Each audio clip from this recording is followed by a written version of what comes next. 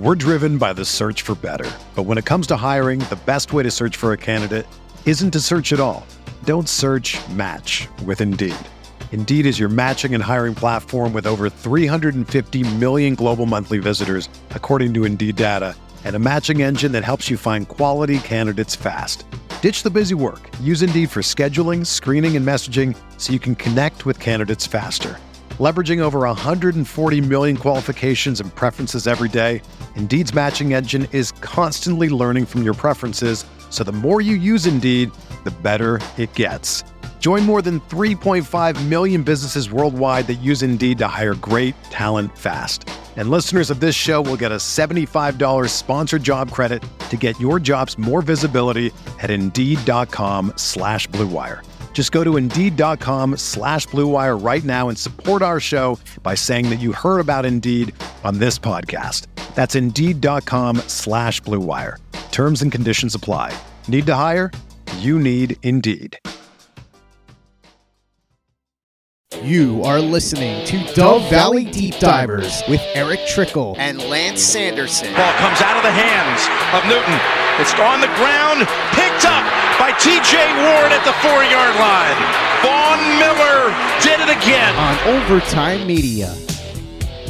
Mile high hello, everybody in Broncos country. Welcome into another episode of the Dove Valley Deep Divers podcast. I am your host, Lance Sanderson, and joining me as per usual is my good friend and colleague. He is Mile High Huddle's senior NFL draft analyst, the one and only Eric Trickle. Eric, dude, obviously the Super Bowl is coming up this week, but one of the best things about Super Bowl week is Radio Row, dude. Like, there's always so many cool stories coming out, some wild and random rumors coming out.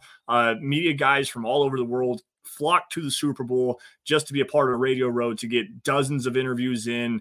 They talk with former players, current players, coaches, executives, the whole 9 yards, man. And we've got a doozy of a story for you. But before we get into that, man, how are you this evening?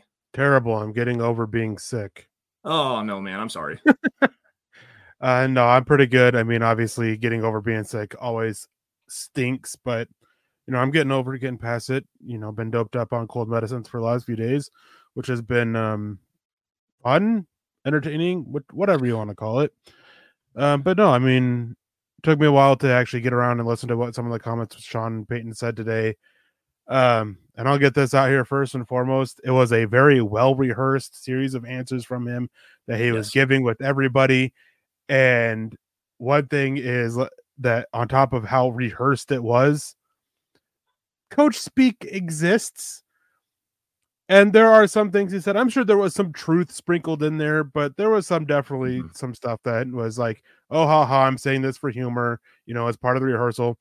He 100%, like, one of the big things I've seen on Twitter anyways is people saying, how can he not know what the players' numbers are? He knows their numbers. That was a joke. He may not have been taking a lot of time of studying these players yet, but he can tell you what number these guys were wearing. I found a couple of interesting nuggets that we're going to dive into here in just a couple of minutes, but that was the one thing. Like, there is a part of, describing the process and maybe the change of what this team is doing behind the scenes. Obviously, talking specifically about doing the free agency aspect of it, examining your own players, trying to find out who you can keep, who you can't keep. There's the Russell Wilson conversation we're going to get into here in just a couple minutes as well. But to say that you haven't had any idea of who these players are when you literally had your quarterbacks coach at the East-West Shrine game, and there's reports coming out about him being enamored, for lack of a better term, with Talia Tagovailoa out of Maryland. You can't tell me that you don't have any idea who these players are, much less their jersey numbers, at least at this particular point, when you have your entire scouting department out there trying to get you as much information as you possibly can, leading up to when you start your final decisions, which I think was the bigger point of what he was trying to get across there. Yeah, I mean, it's a pretty common process that teams do the first couple weeks after their season's over. It's about evaluating the roster, figuring out what you want to do with your own guys. And that's in one of the interviews that I was listening to, the clip I heard about it. That's kind of what he got into, is that we've been spending time looking at our own free agents that we have, doing a little bit of free agents from other teams. We're still going to be doing that. and that we're having their first big draft meeting, basically. Draft meetings coming up this next week involving the coaching staff. Obviously, the front office, the scouts, they've already had plenty of those, and now it's just bringing the coaching staffs in on it a little bit and starting to get their voices heard and all that. So, I mean, it's nice to know where they're at in the process, but if you follow football for a while and all that, you should have an idea where they're at in the process. Every team does it basically the same way. Only changes are a little bit is when you make a coaching change or you make a run in the playoffs, then that timeline kind of gets condensed a little bit. But even still, it's the same general timeline that you follow that each team follows throughout the early part of the off season before the combine with the Shrine Bowl and the Senior Bowl and free agency draft and just figuring all that stuff out. That's all pretty much the same. Yeah, I'm going to throw a wild card question at you here really quickly because you talked a little bit about coaching changes, and this Broncos organization is currently undergoing minor coaching change for the most part, losing a couple of different position coaches. Obviously, Christian Parker was the one that made the big news here in Broncos country. I didn't see a whole lot about Marcus Dixon, the defensive line coach, going to the Minnesota Vikings, but coaching staffs are being finalized across the NFL landscape. What do these two particular losses mean for this Broncos team moving forward defensively? We'll see. I mean, both of them have gotten hyped up over the years, Christian Parker especially so. Being hyped up as a future defensive coordinator guy. Obviously, the Broncos liked him. They blocked lateral moves for both Parker and Dixon last year when they both went to follow Evero to Carolina. I'm sad to see them go because I've heard a lot of very good things about both these coaches. Right. How both of them have defensive coordinator in their future, and if not, head coach at some point down the line. But until obviously, we don't know who's going to be brought in to replace them. And both of them, they still have their issues and their concerns. Christian Parker, he's done a great job bringing around some defensive backs over his time. But at the same time, Riley Moss, which he wasn't fully in the decision on drafting Riley Moss or getting him out on the field, but he couldn't push for Riley Moss to get on the field a little bit more when Fabian Moreau was very clearly not it. Damari Mathis never really developed under him. I mean, it's great that McMillan did. A lot of people want to give him credit for Patrick Surtain, but Patrick Surtain would have developed under basically anybody. The talent was always there. He always had the skill set. Despite my own questions about what scheme he's better fit for. Well, this last year we were proven that he is much better fit in man coverage and zone, as never had to rely so much on zone, and he kind of struggled a little bit more there. Mm-hmm. But we didn't see these development on some of these other guys that he's got to work with a little bit. And then Marcus Dixon as well on the defensive line. Obviously, he was big from what I've heard in drafting Ayoma Uwazurike, wanting to work with him and develop that. Obviously, with the suspension, with him being, going and betting on games that he was playing in, and potential identity theft stuff like identity fraud that he's all in trouble for, and still going to court hearings about. Not going to see what that turned out, but Matt Henningsen, Jonathan Harris, these are guys that really did develop under Marcus Dixon. And I mean, wasn't the only one working with Jonathan Harris, but the defensive line just really didn't, wasn't there this year. So there's concerns with both of them. We'll have to wait and see who Denver brings in, see what they can do. I wish them nothing but the best. Best of luck on their next steps in Philly and Minnesota. And still two guys that, with everything I've heard, I'm still going to be following their careers, seeing if they can't make that jump to defense coordinator. And if they do, how do they do? Did the Broncos miss out on a potential great defensive coordinator there, or did they kind of get lucky a little bit? Yeah, it's going to be interesting to see how Christian Parker specifically in Philadelphia pans out. And obviously that I'm going to do a little bit of dot connecting. And Eric, if you want to recant on something like this, I mean, obviously Christian Parker and Justin Simmons had a very strong relationship in the Broncos secondary room. Vic Fangio and Justin Simmons maybe didn't see eye to eye, but there's a lot of speculation of Simmons being a potential trade candidate. Is that something that could potentially be in the cards here with Justin Simmons being a Philadelphia Eagle in 2024? Well, the Philadelphia Eagles, they were linked to Justin Simmons before they even traded for Kevin Byard from Tennessee this last year. A lot of people were, connecting that dots. And then the whole stuff with Justin Simmons and Vic Fangio, there's been so much stuff flung out there. that most of it is probably just, exaggerated half truths. But there was definitely a connection between Simmons and Christian Parker. I mean, a player like Justin Simmons, like, every team is basically going to be willing to go bring him in, even if, Fangio and Simmons didn't see eye to eye. Mm-hmm. And what's funny too with this, since you brought up the stuff about them not getting along, there was a rumor going around that Justin Simmons basically started ignoring Vic Fangio there towards the end and started calling the plays himself. Same people who started going that are now talking about how Justin Simmons and Vic Fangio are the best of friends, and that's why this partnership makes so much sense. Yeah. So it's just one of those things of, like, a lot of stuff comes out, a lot of half truths, a lot of exaggerated, false narratives, things like that. Justin Simmons would make sense for Philadelphia as they're trying to rework that secondary. But at the same time, Justin Simmons is the type of player that would make sense for just about anyone. Yeah, really, pretty much so. I mean, we're talking about a top 5 safety in the NFL currently. I mean, he leads the league in interceptions, at least to my knowledge, since like 2019. So he makes sense for pretty much everybody. Real quick, guys, we don't have Scott with us tonight. He is at a baseball game. It is just us. And for a bit of programming notes, we do have to get out of here early. Unfortunately, I have had some stuff come up, so we got to be out of here within the next 20 minutes. We also have a read from one of our sponsors. So Little Caesars, the official pizza sponsor of the NFL, knows football fans love a great game and a great deal. So we're tossing out a challenge and calling it Pick 6 for Slices and Sticks. If there's a Pick 6 during Super Bowl 58, fans who accepted the challenge on our app will get a free Slices and Sticks, period.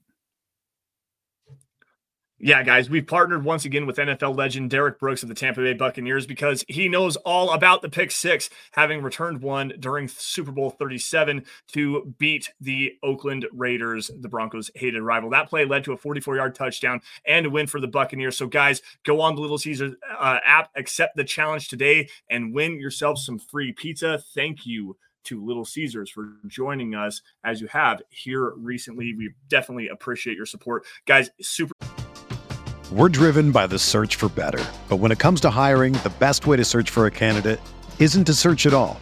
Don't search, match with Indeed. Indeed is your matching and hiring platform with over 350 million global monthly visitors, according to Indeed data, and a matching engine that helps you find quality candidates fast. Ditch the busy work. Use Indeed for scheduling, screening, and messaging so you can connect with candidates faster. Leveraging over 140 million qualifications and preferences every day, Indeed's matching engine is constantly learning from your preferences, so the more you use Indeed, the better it gets. Join more than 3.5 million businesses worldwide that use Indeed to hire great talent fast. And listeners of this show will get a $75 sponsored job credit to get your jobs more visibility at Indeed.com/Blue Wire. Just go to Indeed.com/Blue Wire right now and support our show by saying that you heard about Indeed on this podcast. That's Indeed.com/Blue Wire. Terms and conditions apply. Need to hire? You need Indeed. Huge show coming in. Mike Ronquillo jumping in. Pizza, that's for sure. Thank you again, Little Caesars. And thank you all for joining us here on a wonderful Friday evening. And since we're just talking about that before we go on to really diving into Sean Payton's comments, I do want to grab this and address this. Zach Powers coming in. Feels gross to ask, but do we get comp picks for losing Parker and Dixon? No, we do not. No. So the whole rule is that it has to be for a promotion to defensive coordinator or offensive coordinator if you're on the offensive side of the ball. It isn't for lateral moves. It has to be a promotion of a defensive coordinator, offensive coordinator to head coach. It's not for lateral moves. It's not for defensive coordinator. It's not for positional coaches getting promoted to a coordinator position. For the coaching aspect of it, they have to be the offensive coordinator or defensive coordinator for at least 2 years before you can qualify for a comp pick if they get hired on as a head coach elsewhere. Front office, it's a little bit different, but basically you got to be a little bit underling, got to be an underling of the general manager hired for a general manager position elsewhere. Unfortunately, I wish that they would do something for position coaches getting coordinator jobs as well to help boost up that a little bit instead of, constantly going with retreads, but it is what it is. And Phil McLaughlin comes in. Good evening, Lance and Eric. If there's no quarterback at 12, do we take the best available or trade back and pick up more picks? first of all, thank you, Phil, for joining us, and thank you for what we're assuming are stars, since you typically come in pretty early in the show with some. We don't have Facebook up to check, and no Scott in the background to let us know. So next time you guys see Scott, blame him for that. Yeah. But I think this is a good way to segue into the Sean Payton's comments that he made today. Yeah. Sean Payton made the rounds at Radio Row, Media Row there down in Las Vegas for the Super Bowl, and he made some interesting things. Obviously, we talked a little bit about the not knowing the jersey numbers of these particular quarterbacks that are coming out in the draft, but something that he did also talk about, I wrote an article at milehighhuddle.com. It's been live here for a couple of hours now. Make sure you guys go and check that out. He sat down with Mad Dog Sports Radio's Adam Shine, formerly with the NFL Network, and Adam Shine really kind of put his feet to the fire a little bit, talking about Russell Wilson and his contract and how he's probably not going to be around this year. And Sean Payton kind of said something that I think missed a lot of people. If you only saw if you saw the Kay Adams interview he did later during the day, the one that he did with Sean Payton with Adam Shine was the one I want to bring to you, Eric. Sean Payton went on to say, quote, ultimately, the one thing I would say is this. We have a great relationship, Russell Wilson and I. And, there is an element of, well, that wasn't who we wanted.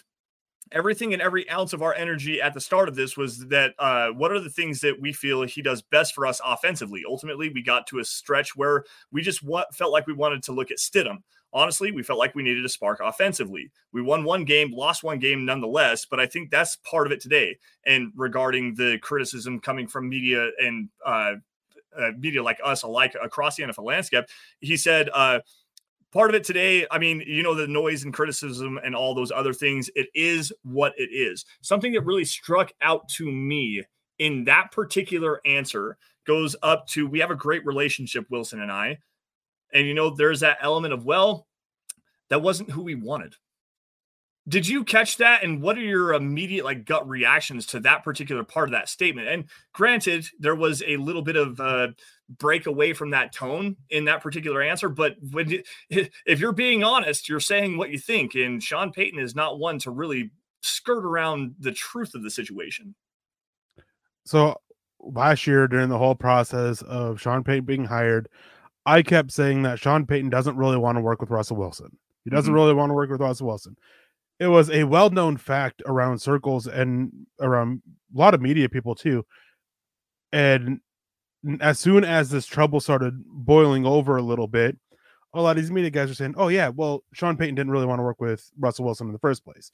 It was why Sean Payton wasn't the Broncos' first choice and why the Broncos weren't Sean Payton's first choice. They just didn't want to, Sean Payton just didn't want to work with Russell Wilson. Well, I think that kind of confirms it. Sean Payton did not want to work with Russell Wilson. There's not much more to it. He's very, one thing about Sean Payton, he is kind of a creature of habit as a coach, and he likes to have the guys that can do what he wants to do. And that's not Russell Wilson. It was always a questionable match there, just like the matchup or the match of Jerry Jeudy with Russell Wilson. With their strengths of what they bring to the offense, they don't align properly. Yeah. It's the same thing with Sean Payton and Russell Wilson, and we saw how it fizzled out. We saw a lot of work from Sean Payton trying to make things work for it, and just never did. As soon as it wasn't 100% that Russell Wilson was gone. It was 99.9%. As soon as they benched him, that it was done. The parting of ways is coming. You can't sit there and bench somebody who's paid as much as Russell Wilson is paid, who has as much of a let's see right here, a fame around him as Russell Wilson does. You can't bench that, then decide to keep him and go back to him as a starter. I don't think that's ever happened in the NFL. I don't think that's ever happened in a sport, unless you're benching them for any sport, unless you're benching them for like an injury temporarily. Like we see that happen all the time, but it wasn't for an injury. It was because they wanted a spark on offense, which is a very clear sign to Russell Wilson that, hey, you're not giving us the spark that you need, which makes that even more difficult to go back and try to repair that relationship and put something on the field. We'll probably know here in the next couple of weeks, probably sometime around the combine, But the Denver Broncos, will be reported by Ian Rappaport, Adam Schefter. The Denver Broncos will be releasing Russell Wilson with the post-June 1st cut, probably here in the next 2 weeks.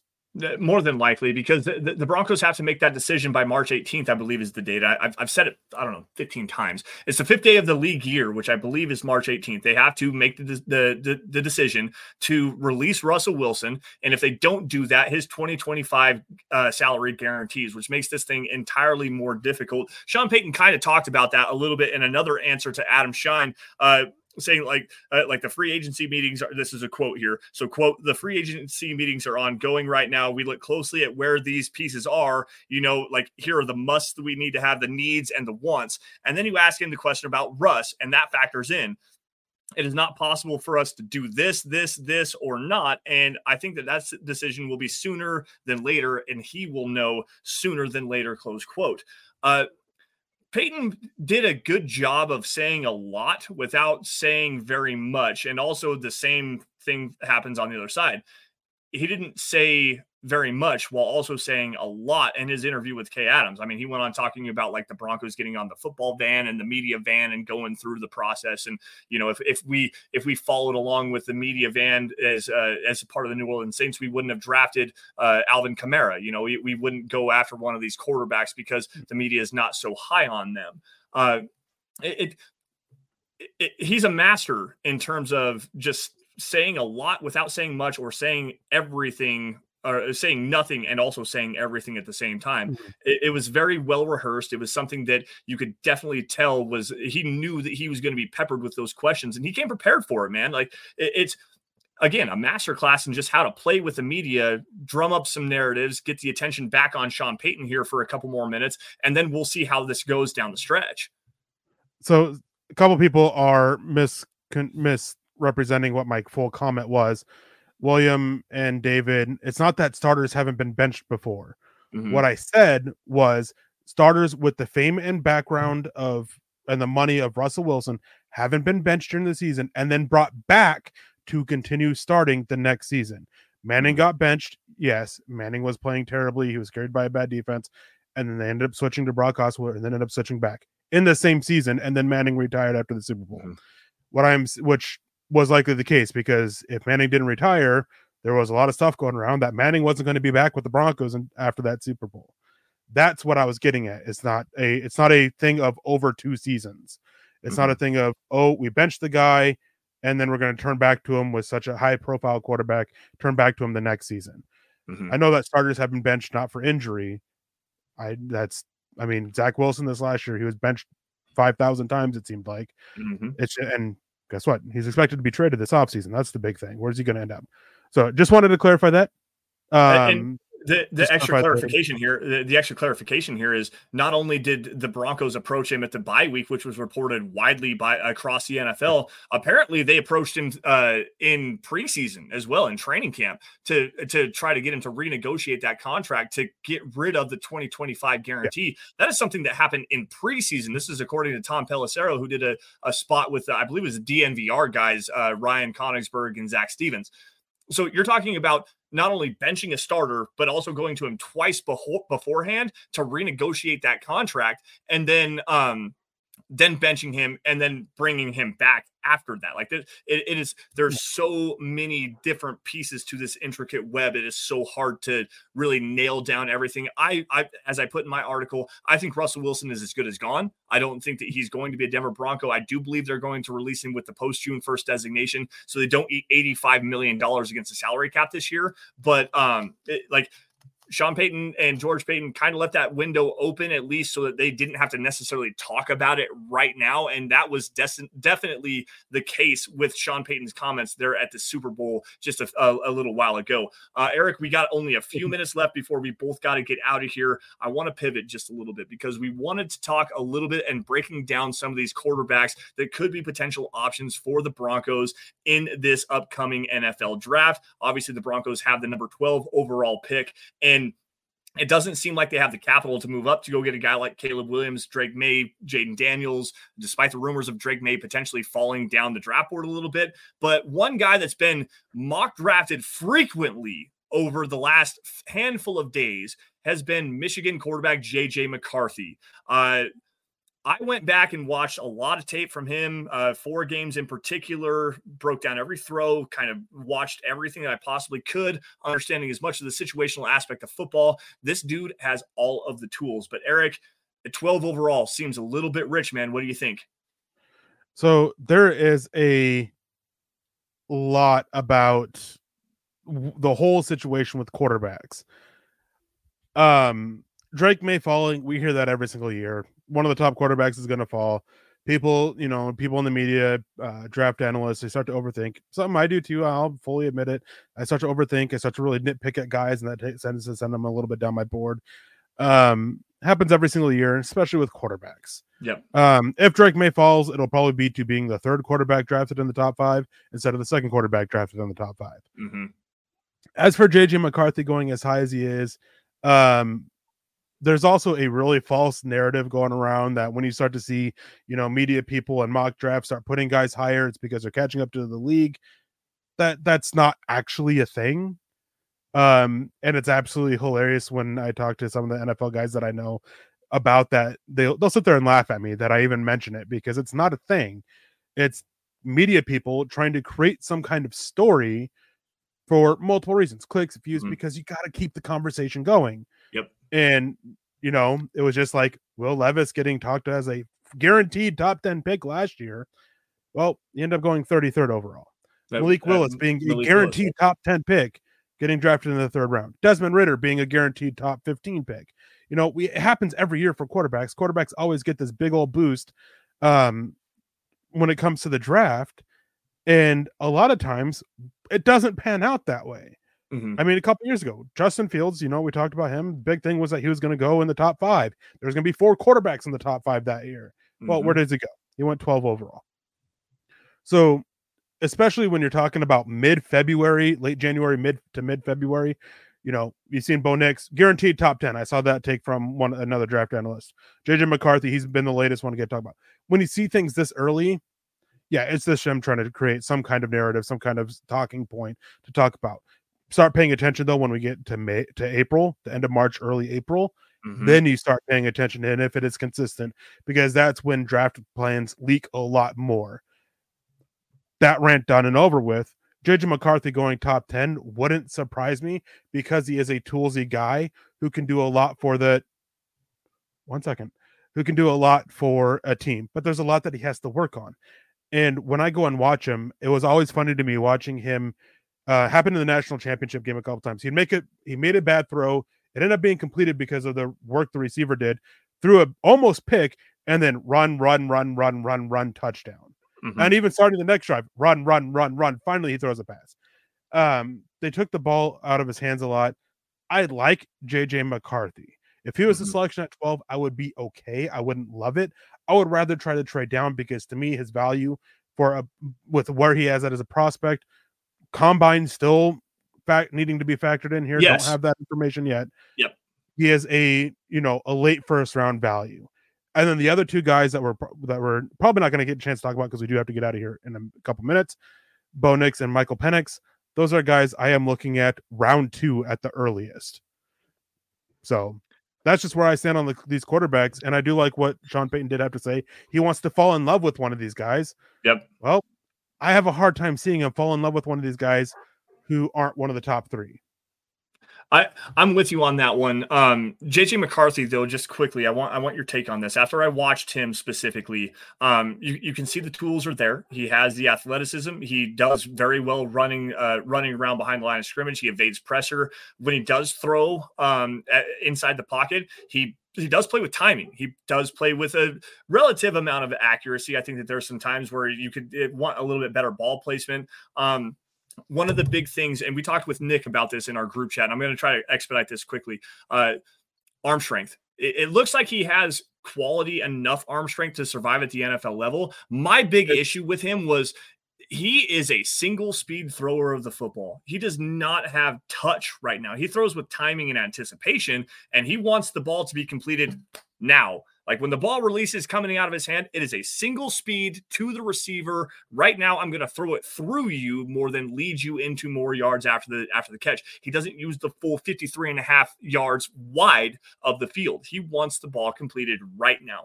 That is my big issue with him, but that's something you can also coach out of him. So I disagree. I think he throws with touch quite a bit. Okay. Especially when working over the middle.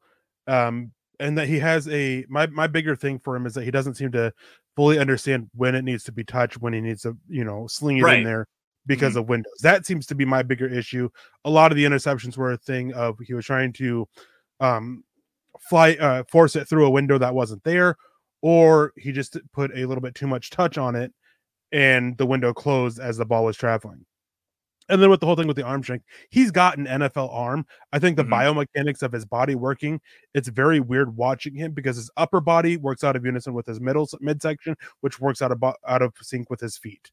It's like you're trying to put a Rubik's Cube together, kind of. This is the best example I could think of it.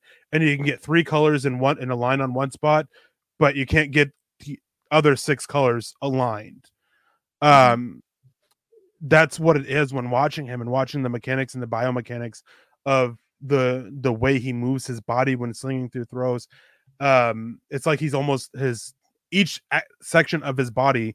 It's 3 different sections that are all fighting against each other when it comes to, instead of working in unison, which you see a lot of great quarterbacks do. Something that can be worked on, something that can be developed, something that, when I went and dug this up and everything. And when Drew Brees was coming out, that was one issue that people had with him. Not the 3 sections, but the lower body didn't always work in unison with the upper body. And that was an issue in San Diego. Again, doing a lot of digging to go and find that stuff up. Well, Sean Payton helped correct it. And there was an interview with Drew Brees like 2 years ago. It was the year he retired, where he really thanked Sean Payton for helping correct that and make his body work in sync. So JJ McCarthy having those issues, I do think that he can be a guy to help fix that with JJ McCarthy. Also, the fact dude's going to be 21. I mean, you can't undersell that. We talk about age with quarterbacks, 25-year-old quarterbacks and everything, like getting success from them in the NFL, because that's the what's the right term here? The benchmark, essentially. Like you want to have it's not that. It's the you typically want their breakout year to be before 25. That's not the right way to put it, but so you get a lot of time with JJ McCarthy. And if he does develop, you get even extra time because he's only going to be 21 as a rookie. He won't be 22 until next. I don't think he's 20. I don't think he's 21 yet. I think he turns 21 here in just the next few days. So I know it's sometime in February. So he's right around turning 21 years old. You get him for 21 years old for a whole year. And there's been a lot of studying with quarterbacks and their ages. 21, 22, those quarterbacks that are drafted around those ages typically go on to have, careers. Granted, not necessarily sample size, but not everyone fits into it. It's just the rates and all that stuff like that, but you typically want a quarterback to be 21, 22. And well, here's JJ McCarthy about to turn 21 years old. He just turned 21, by the way. I looked it up as you were talking. January 20th was his 21st birthday. So it is what it is. I do that all the time on this show. Just turned 21 in January. He's got a long ways to go. He does seem to have a very good poise and maturity about him, and he does seem to be a very very smart quarterback. Like he knows kind of what he's looking at. He processes well for being as young as he is. There's multiple issues, Eric. I think you and I kind of came to an alignment. I worded it the wrong way with like the single speed thrower and not really utilizing the windows the right way. I think we kind of see eye to eye on that. Regardless, this has been a very fun show, guys. It's been a quick show, an expedited show. Eric, I know you've got plans going on. I also have plans as well. Yeah. We do apologize for being short and sweet with you guys here on a wonderful Friday evening. We typically like to do an hour, but we both do have to get out of here. Hopefully you guys can forgive us. Come back next week. We're going to get into the mock draft we were going to do this week, but the Sean Payton news really was kind of the driving force of getting we had to talk about that, man. That's a big part of the news in Broncos country right now. But with that, guys, I do bid you all adieu. You all stay safe and take care. For Eric Trickle, I am Lance. Eric, you got last words here? Yeah, one thing that I want to grab here, and Zach Powers, because Zach Powers brings up the thing that I love most about JJ McCarthy. Yes. JJ comes through in the clutch, and it completes third downs incredibly and scrambles for first downs when necessary as well. I feel he could run last year's offense without a hiccup. Yes, absolutely. I don't fully agree with the run last year's offense without a hiccup. That's a big jump with what he's being asked to process mentally. Even though he played in a pro-style offense, the reads were very limited. He wasn't asked to make pro reads in that offense. They dumbed that down a little bit for him. So there would be hiccups with the mental aspect of it. However, out of all these quarterbacks in the draft, there wasn't a single person who was better on 3rd and longs or 4th downs than J.J. McCarthy. Even 3rd and mediums, I think he was like the second best of the group. 3rd and shorts, they took the ball out of his hands a little bit, trusted the run game. So sample size there was, much slimmer than some of these other quarterbacks. But yes, he's a guy. He's not afraid to make the throws when needed.